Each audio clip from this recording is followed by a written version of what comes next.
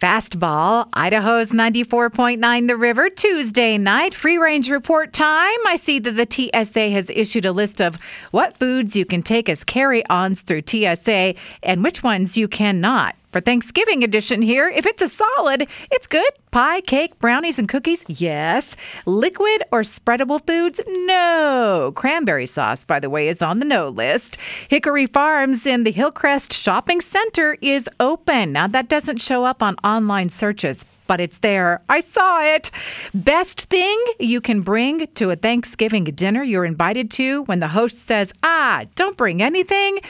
Bring to-go containers for yourself and others. Containers that do not have to be returned. Poinsettias are only $15.99 at Costco. These are huge. That's an incredible price. I don't think they were that cheap the past 2 years. Just warm up your car before you haul them away because they don't like to be cold even for 1 second.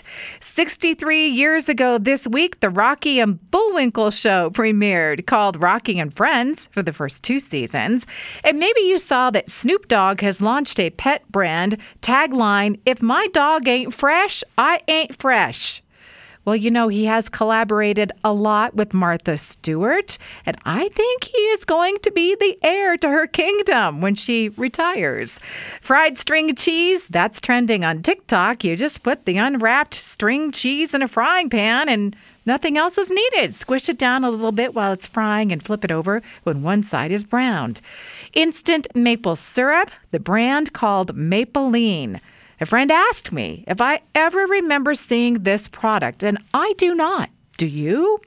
And a Facebook ad served up to me this week for the holidays, the Christmas Poop Log Activity Set Bundle, a unique holiday tradition. Yeah, really? They do point out that the log is made of wood, and there are googly eyes to decorate it with. That's a wrap on the Free Range Report tonight. Past editions at riverboise.com, riverevenings.com, and on Apple Podcasts.